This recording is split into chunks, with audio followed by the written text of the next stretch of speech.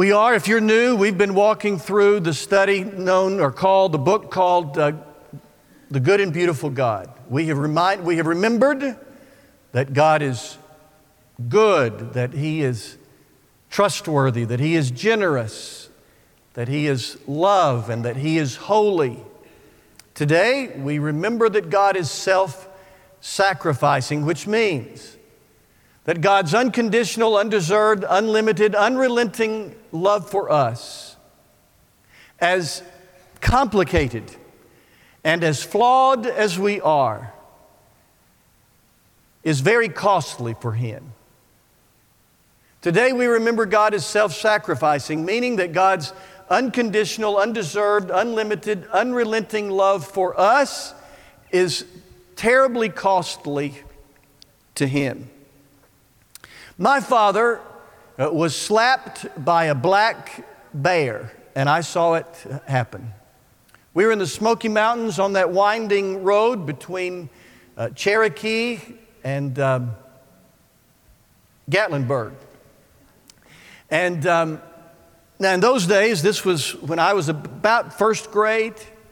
There were lots of black bears there. It was not uncommon to see black bears. But usually, if you're on that road, between Gatlinburg and Cherokee, you know that road, many of you do, there would already be what they called a bear jam instead of a traffic jam. Already, people would have seen the bear pulled over, and we'd be one of lots of people and a long way from the bear. But this time, we were the first ones to see the bear. It was in a big clearing, one of those big places where they had cleared things out so that cars could pull over.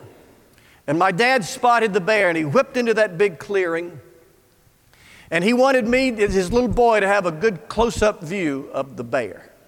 And my mom always had snacks for me in the front seat. He grabbed cookies, and one by one began to throw the cookies from our car toward the bear in an attempt to lure the bear closer so that I could get a good look at the bear. And it worked. And the bear kept getting closer and closer. In fact, got so close that he literally reared up and put his paws on the roof of our car and reached in. I don't think he was attacking. I literally think Daddy was just a little too slow with the cookies. And the bear reached in, and with his claw, he caught my father right there in his eyebrow, his left eyebrow. And of course, with that huge claw, it was a terrible gash. My dad rolled up the window, and by the way, some of you don't know what that means, but this means that before there were electric windows, you did this, and it took forever, and he rolled up the window. And we sped away. My dad was bleeding, and I remember a conversation between my parents about going to the hospital. And my dad saying, I can't go to the hospital because it's illegal to feed the bears and I might get in trouble. And so we went to a service station. And by the way, in those days, all the restrooms were outside. Remember, you had to go in and get a key and then go out to the service station. So my dad did. He changed shirts. He put multiple Band-Aids on his eyebrow that had been so badly cut. And in fact, later, it left such a scar that he had to go into the hospital and had that scar removed. That's a story for another day. But the ironic thing is that my dad was doing a nice thing for the bear. He was feeding the bear cookies. Granted, we were probably parked near a big sign that read, "Do not feed the bears." And cookies, I'm sure, are not health food for bears. But my dad was being nice. He was giving cookies to the bear when the bear clawed the eye of the one who fed him. And bears are not the only ones who will do such things. Humans will do such things too. Sometimes good people try to help people and get slapped in the process and get scarred in the process.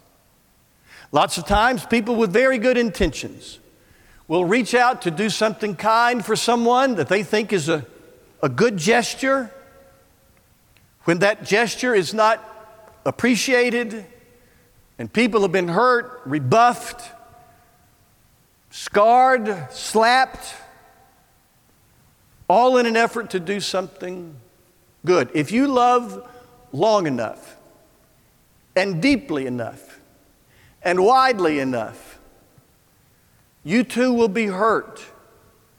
To love is to make oneself vulnerable.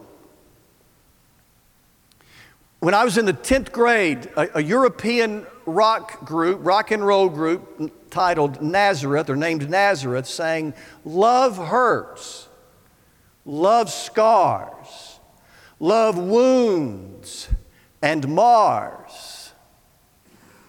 Love is like a cloud, holds a lot of rain. Love hurts.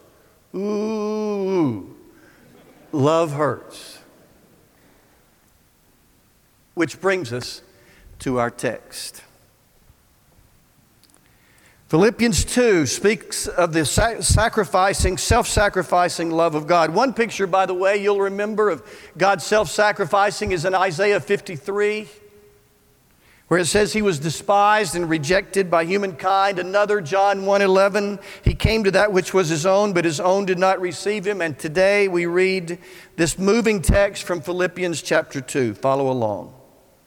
Have the same mindset as Christ Jesus, who being in very nature God, did not consider equality with God something to be grasped or held on to, but made himself nothing, taking the very nature of a servant, being made in human likeness, and being found in appearance as a man, he humbled himself and became obedient to death, even death on a cross.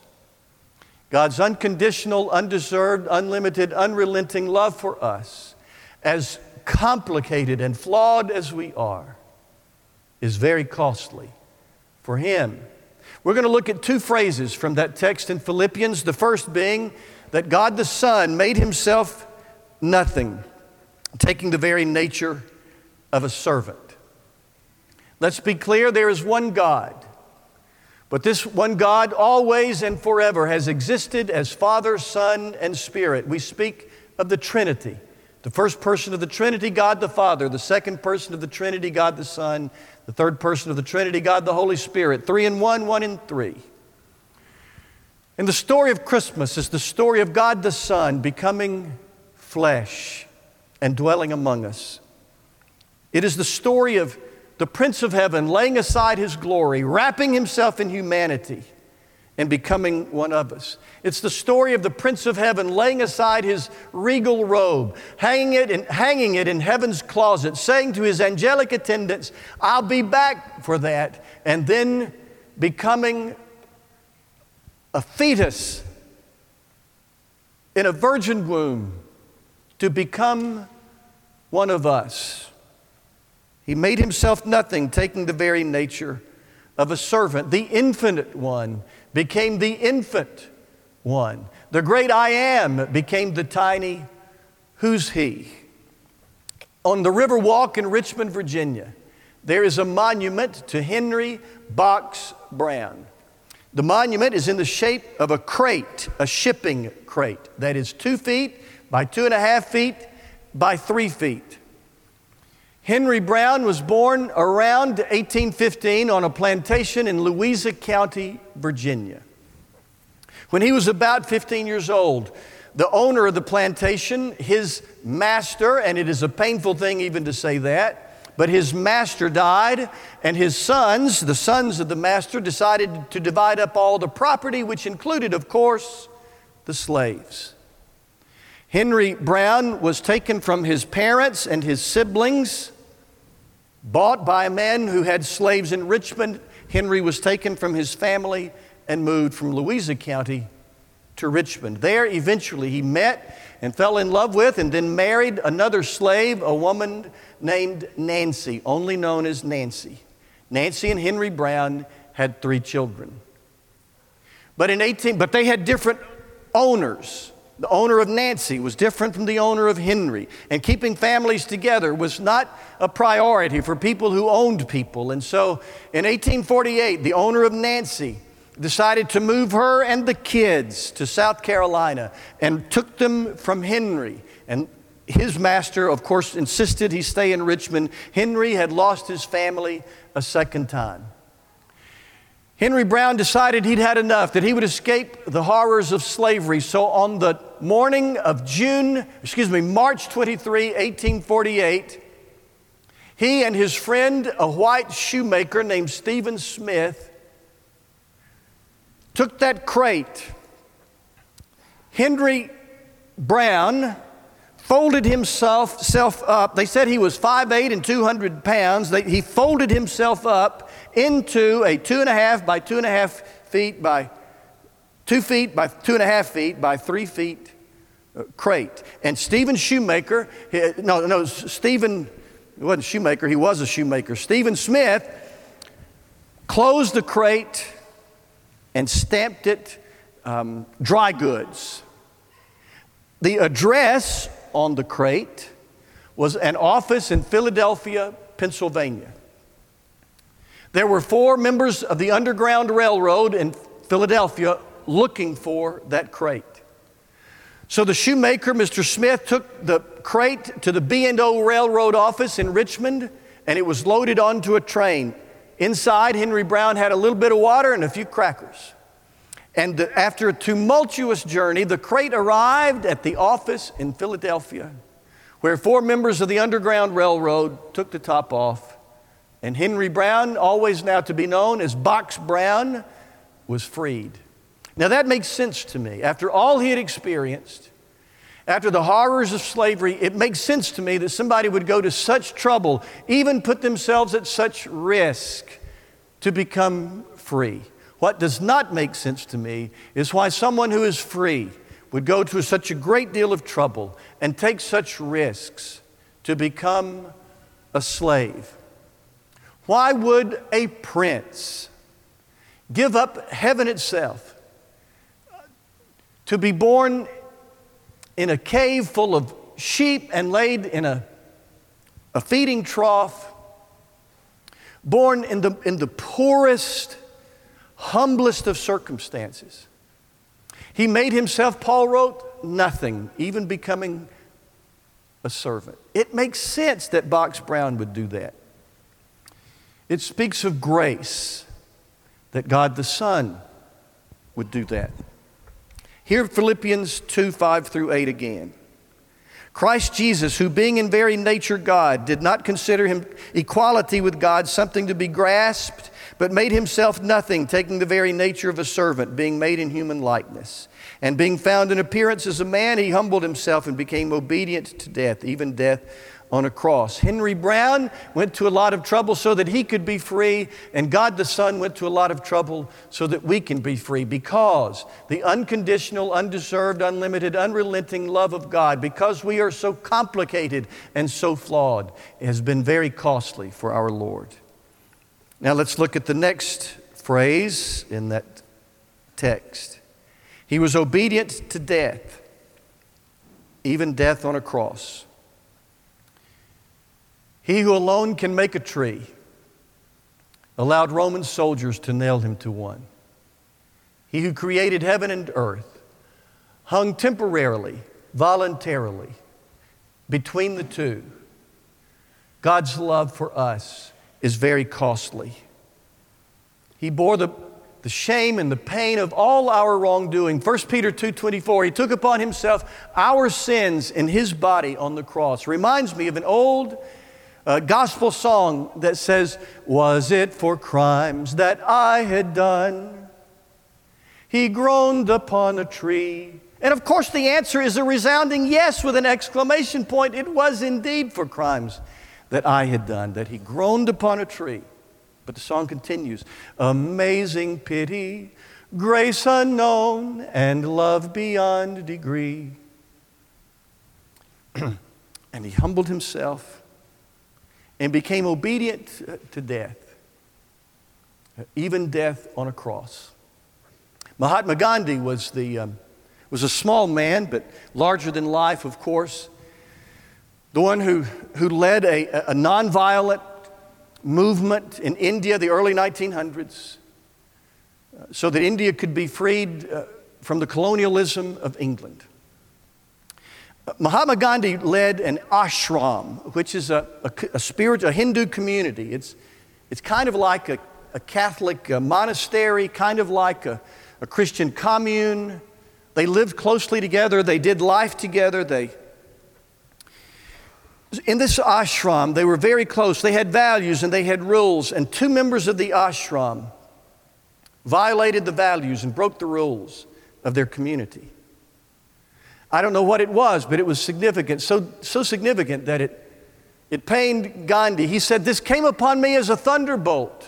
I was deeply wounded," he said. It was so significant what they had done that the other members of the ashram suggested that these two who had violated the values and broke the rules of the group should be severely punished. But Gandhi took a different approach. For 1 week he fasted, did not eat anything. For 4 months after that, he ate 1 meal a day, only 1 meal a day. He had done nothing wrong, but he took upon himself the hurt caused to the ashram by those who had violated their values. He believed that if he took upon himself the hurt, instead of punishing the two who had done wrong, that it would be beneficial to his group. And he was right. They came to understand the importance of adhering to the values and the rules of the group.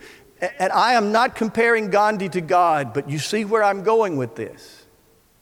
If you compare what Gandhi did, if you multiply what Gandhi did times the number of people who have breathed the air of this planet, which is over 100 billion, and if you multiply that number by the number of sins committed by every person, a number that is incalculable, then you begin to see how costly is the unconditional, undeserved, unlimited, unrelenting love of God, who became obedient to death, even death on a cross.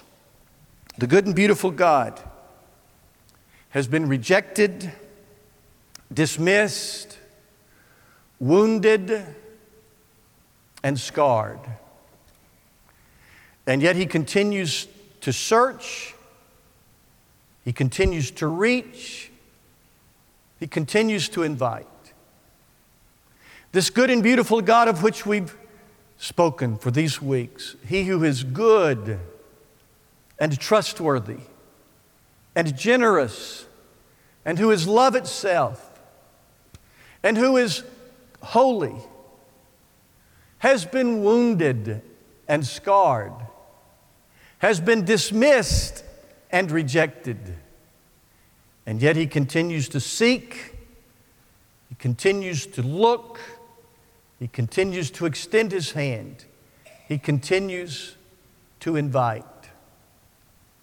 G. Campbell Morgan was a lot like Billy Graham, except he was British and lived in the early 1900s. G. Campbell Morgan had a passion, of course, for people who were far from God, and he traveled all over England preaching, helping people understand what it would mean to turn from their sins and follow Jesus and find redemption and forgiveness and deliverance. And he was preaching once in a mining camp to a bunch of miners, M-I-N-E-R-S. And he was looking for some way to communicate this redemption, this salvation, this deliverance, and how costly it was for God. And he had an idea. He was preaching one night, and he singled out one of the miners, and he asked him, "How did you get back at the end of your shift? How did you get from that deep, dark place where you were? How did you get back up to fresh air and the land you love and your family?" He said, "Well, I got on the elevator." "Ah," said G. Campbell Morgan. "So did it cost anything?"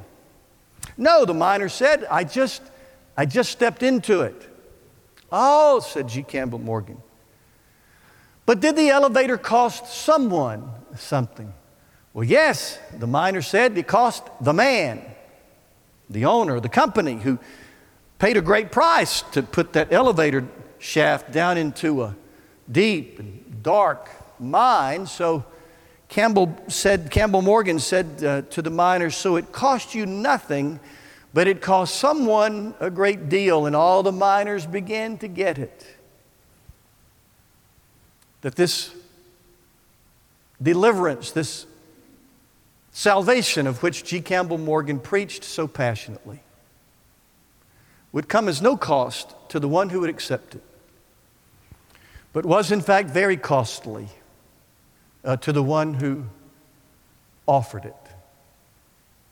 God's unconditional, undeserved, unlimited, unrelenting love for us, as complicated and flawed as we are, remains very costly to Him. He who has loved with a love beyond our imagination has been rejected and dismissed and wounded and scarred, and continues to search and continues to look and continues to invite. And we have come to a really important juncture, a really important point in this study of the good and beautiful God. We have seen that God is good and love and trustworthy and generous and holy.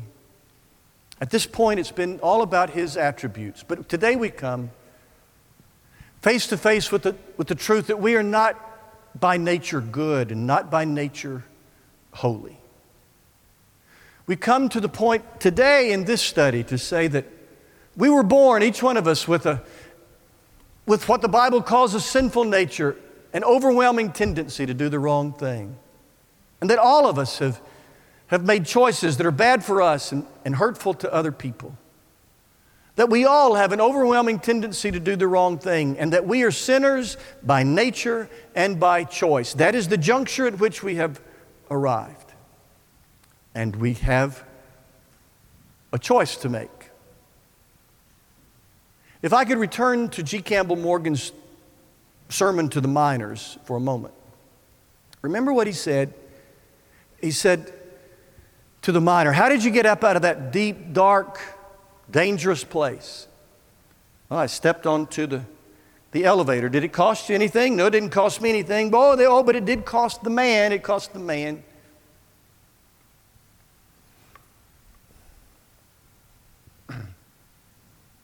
The elevator is waiting, if you will. And you have to step into it.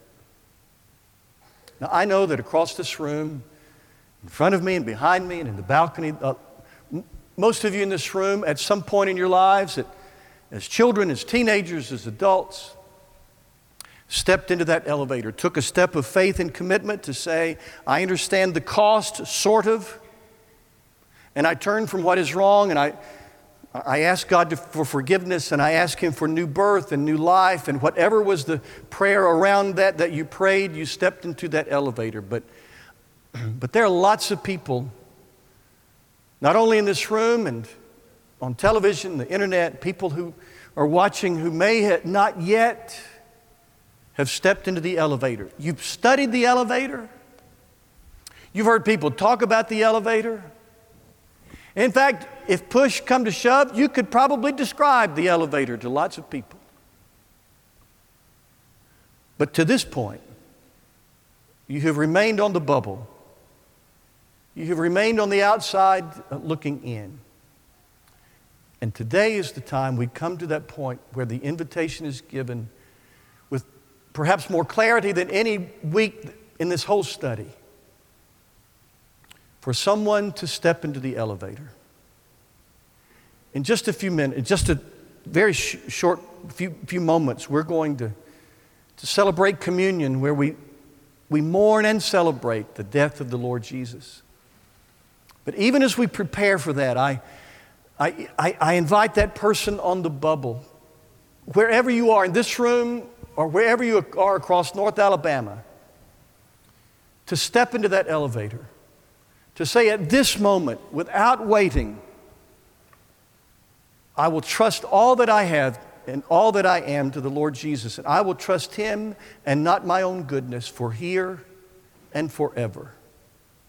And to that end, and in preparation for communion, would you pray with me, please? Lord, we pause at this, what feels to me like such an important, sacred, pivotal, life-shaping moment for someone or some someones.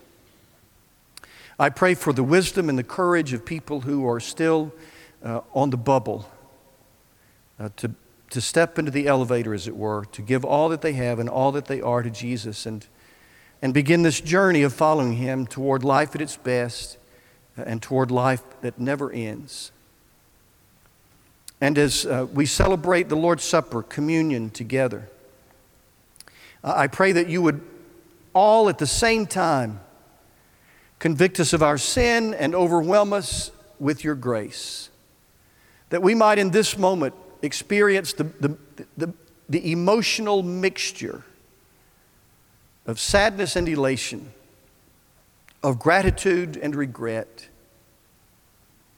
remembering that it was indeed for our sins that we had committed, that He groaned upon the tree. We celebrate and remember and are grateful for amazing pity, grace unknown, and love beyond degree.